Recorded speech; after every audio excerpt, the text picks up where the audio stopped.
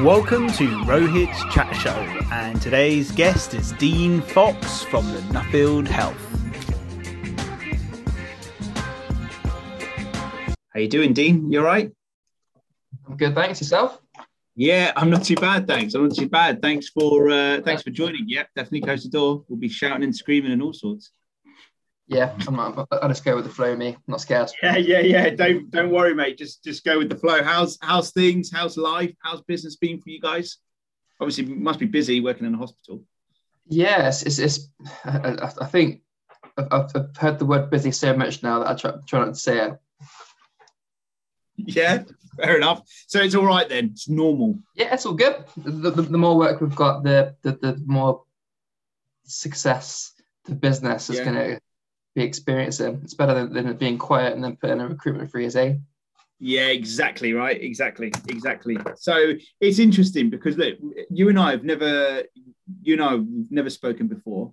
I'd love to get to know you, your personal lives, and the reason why I created this was because last year had my baby boy. I went through and put everything down on paper about where I've come from and my journey in lives, and then realized, well, hang on a second, speak to loads of agencies, loads of people in all walks of lives, and they must have their own stories. So we'd love to understand yours. And it's quite interesting because I speak to a lot of agencies and marketers, but it's the first time I've ever done one of these.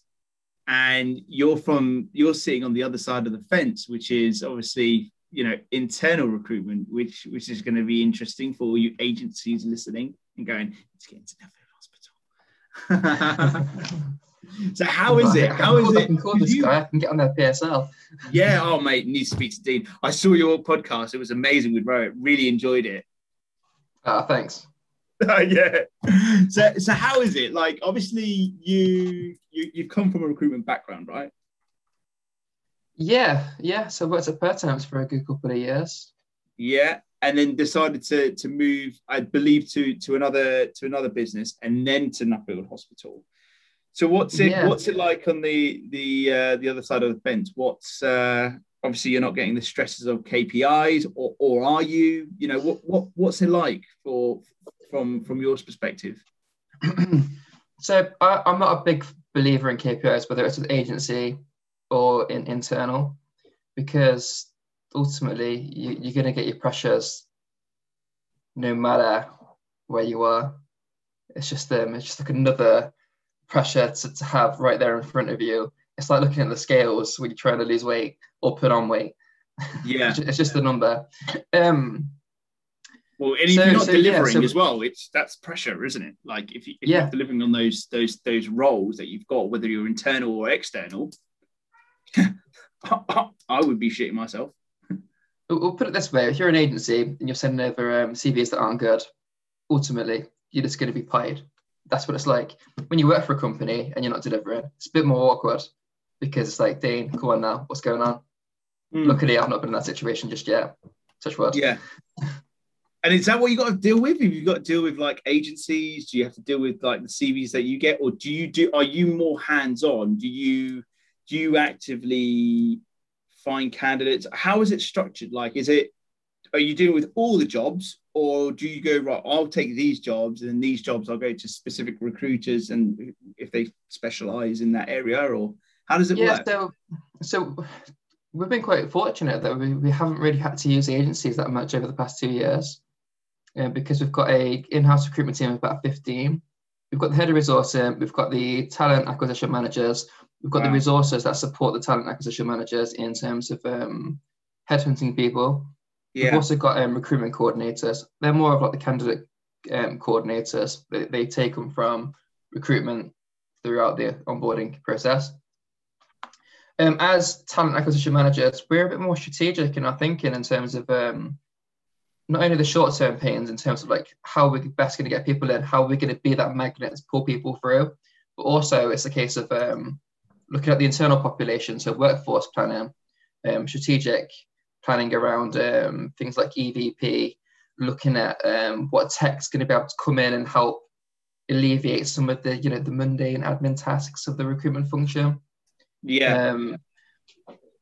Especially being in the healthcare recruitment space where people don't want to be contacted because they're too busy saving people's lives. Like, these people are the modern day superheroes. But in terms of our priorities, yeah, we would focus mainly on the clinical vacancies, the hard to fill vacancies. We like to empower our hiring managers to almost be like an extension of the recruitment team, so they can pick up everything else. And if they struggle, they can come to us for that expert, dare I say it, expert guidance around recruitment. And so I'd assume then, so it's very strategic. You've got to have multiple meetings with hiring managers to really scope out what they're looking for in terms of the people that they're looking for. And I guess, diversity comes involved and everything else and the culture. But ultimately, I guess when you're working in a hospital, it's nothing about that. It's, if you've got the experience, we need you and we need you now. Ultimately, yes, right? Especially dealing with a hospital. I think, how to work for any other organisation within the healthcare space, we're a charity, so all the money goes back into our business. Yeah. We are a private hospital that does a lot of charitable work. So we put a lot of effort into developing our teams with that money and developing the standards of the patient care, and also within the gyms too. So when we're interviewing, we try to put that into the process too. So we hire on attitudes and behaviours rather than experiences, because you hire on attitude and behaviours. Most companies hire on skills and experiences. So we try and get it right at the beginning, because we can develop people.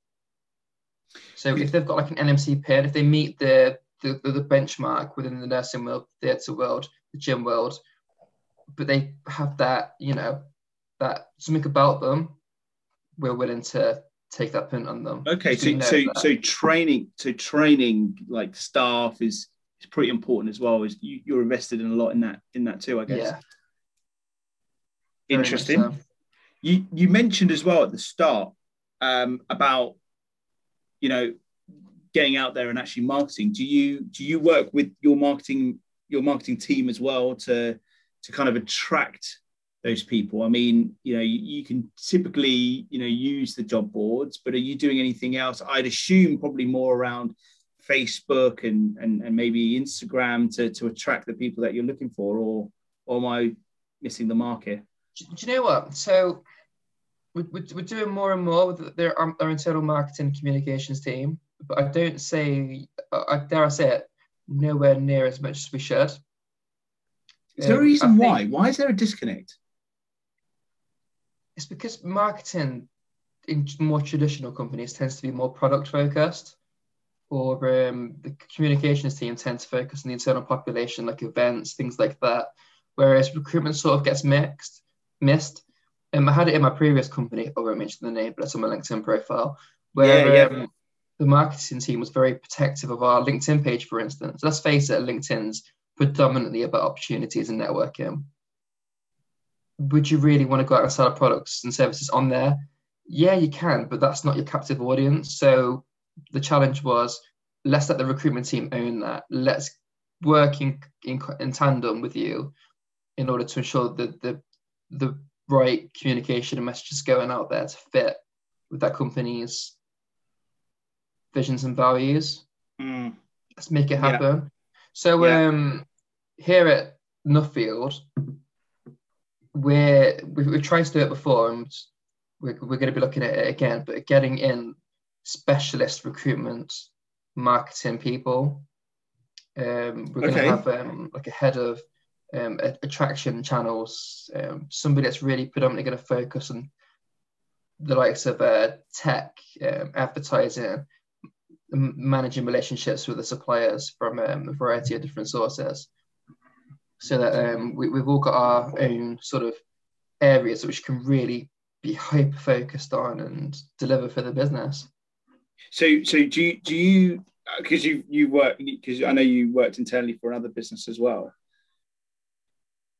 Traditionally, I've been in the recruitment industry for many years, worked as a recruiter, worked for Broadbean, worked for a number of years, over a decade of experience. And I've always said that recruitment's a bit sort of back to like outdated slightly with the approach of what they do. Do you think it's the same with internal recruitment as well? Is that where you're trying to get to? Do you know what? I would say yes in a lot of cases, but it comes down to your people. So if you always stick to your comfort zone as a business in terms of the way you work or the people that you bring in, you're not going to move yourself forward. Yeah. So for me, I take pleasure in taking I always put in like at least one or two wild cards into a recruitment process. They meet the criteria, but they might be a bit left field, but they're the best people because they literally throw a spanner in the works. I love putting people in front of people where they're like, I never knew I wanted this person, but I needed this person. Yeah, okay. So it's the same with recruitment too. So for me, I'm not gonna lie, I kind of get bored of doing the same things the same way it's always been done. I tend to revisit the way that I work every 6 months. Always keep it fresh. And I always think about what the candidate wants, and the market's always changing. So if I can make the recruitment process as candidate friendly and as value added as possible, that's your first battle, that's won. Then it's a case of empowering your stakeholders and keeping your stakeholders happy, and making sure that during that interview process, which is more of a meeting than anything, it's robust enough that it looks after itself, but the relationship is the thing that's the most paramount thing in that whole entire process, because people like people want to like people. No, that makes complete sense, and that's really valuable stuff for the listeners that listen to me, because the people that listen to me are generally agency, and it's invaluable stuff, no matter if you're using agencies or not. That's really interesting, because in this market now, when I'm speaking to agencies, the biggest problem they find is finding candidates. They are struggling right now, and it's crazy from when during the pandemic, and now it's flipped 360 on its head, and it's like, wow, like they are struggling for candidates, anything they can do. And actually now it's interesting because they're like, we definitely need to do more on marketing. We have to do something more on marketing. We have to do more on LinkedIn. It's interesting because I don't know if you've noticed this, but LinkedIn, they are advertising on TV pretty much every day. Like I've got the TV in the background pretty much every day, right? And I have the radio on as well. And I swear to God, I hear them pretty much 3 or 4 times a day. And so you could imagine the kind of demographic that they're trying to bring on board. And that's why people are going, we need to do something more on LinkedIn. We've got to do more on Facebook. We've got to do more on Twitter. And it's interesting that you've said, look, it's all around people and people, and what the candidate wants, because I believe that's what the agency world is doing right now.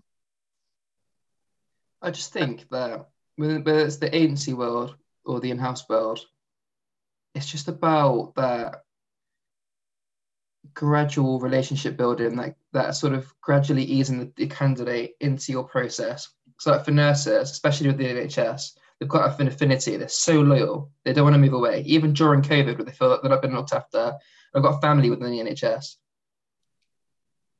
They have this thought of what a private hospital is going to be like. What I'd say to any candidate out on the market is just to weigh up all your options, keep an open mind, go for informal visits, put yourself on there like bank, like 0-hour contracts, just to get that flavour. It might not be for you, but you know what? It might be the best thing you ever done. To flip that around, people that work in the private sector, they've heard a lot of things about the NHS. Go do some bank shifts at the NHS. Go see what it's like. You might think that you love that industry so much more. It's about, again, stepping outside of your comfort zone. When it comes to agencies too, no one likes to be sold to. I get so many emails and calls every single day. And I'm pretty bad for this, but I will respond to every single person that messages me. Every single person, whether it's a yes or a no. I would That's love to be good. able That's to good to hear. yeah, Some people do that. yeah, absolutely. Because who am I to say this agency or this solution is not the best thing since sliced bread, if that is the Yeah. best thing since. So yeah, it's just about keeping an open mind. It might not be the right time now, but And what do candidates generally think about private and Nuffield Hospital? What's their first reactions rather than not being NHS? What do they think? What is the reaction? That it's very commercial, that people come in, they spend a lot of money on the services.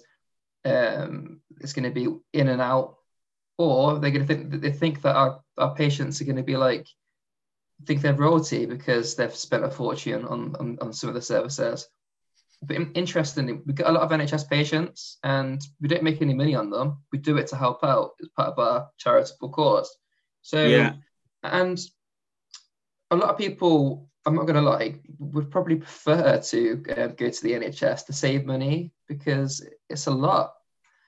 But not everybody's got that choice. They can't afford to go on the waiting list. Sometimes the difference between life or death, dare I say it. So it's the same, dare I say it, clientele, whether it's private or the NHS. It just means that you've got more time to actually deliver the patient care within the private setting than you have in the NHS.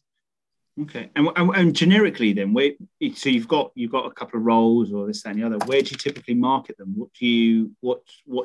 So you've got, let's say, right, you've got the plan in place. You've spoken to the hiring managers. What's your next steps? What do you do after? What's kind of like the next steps of trying to market these job roles? Or what's the first thing that you do? So you got to make the job adverts a bit more personalised to the sites. So I like to think that on a job advert, does it answer the basic questions that you get in every single day? I then pretty much put my email address or the hiring manager's email address on every single advert so that the candidates can actually reach out and have that personal connection. Not everyone wants to put their name out there initially because they don't know what's going to happen with the data. Yeah, correct. So that helps a lot.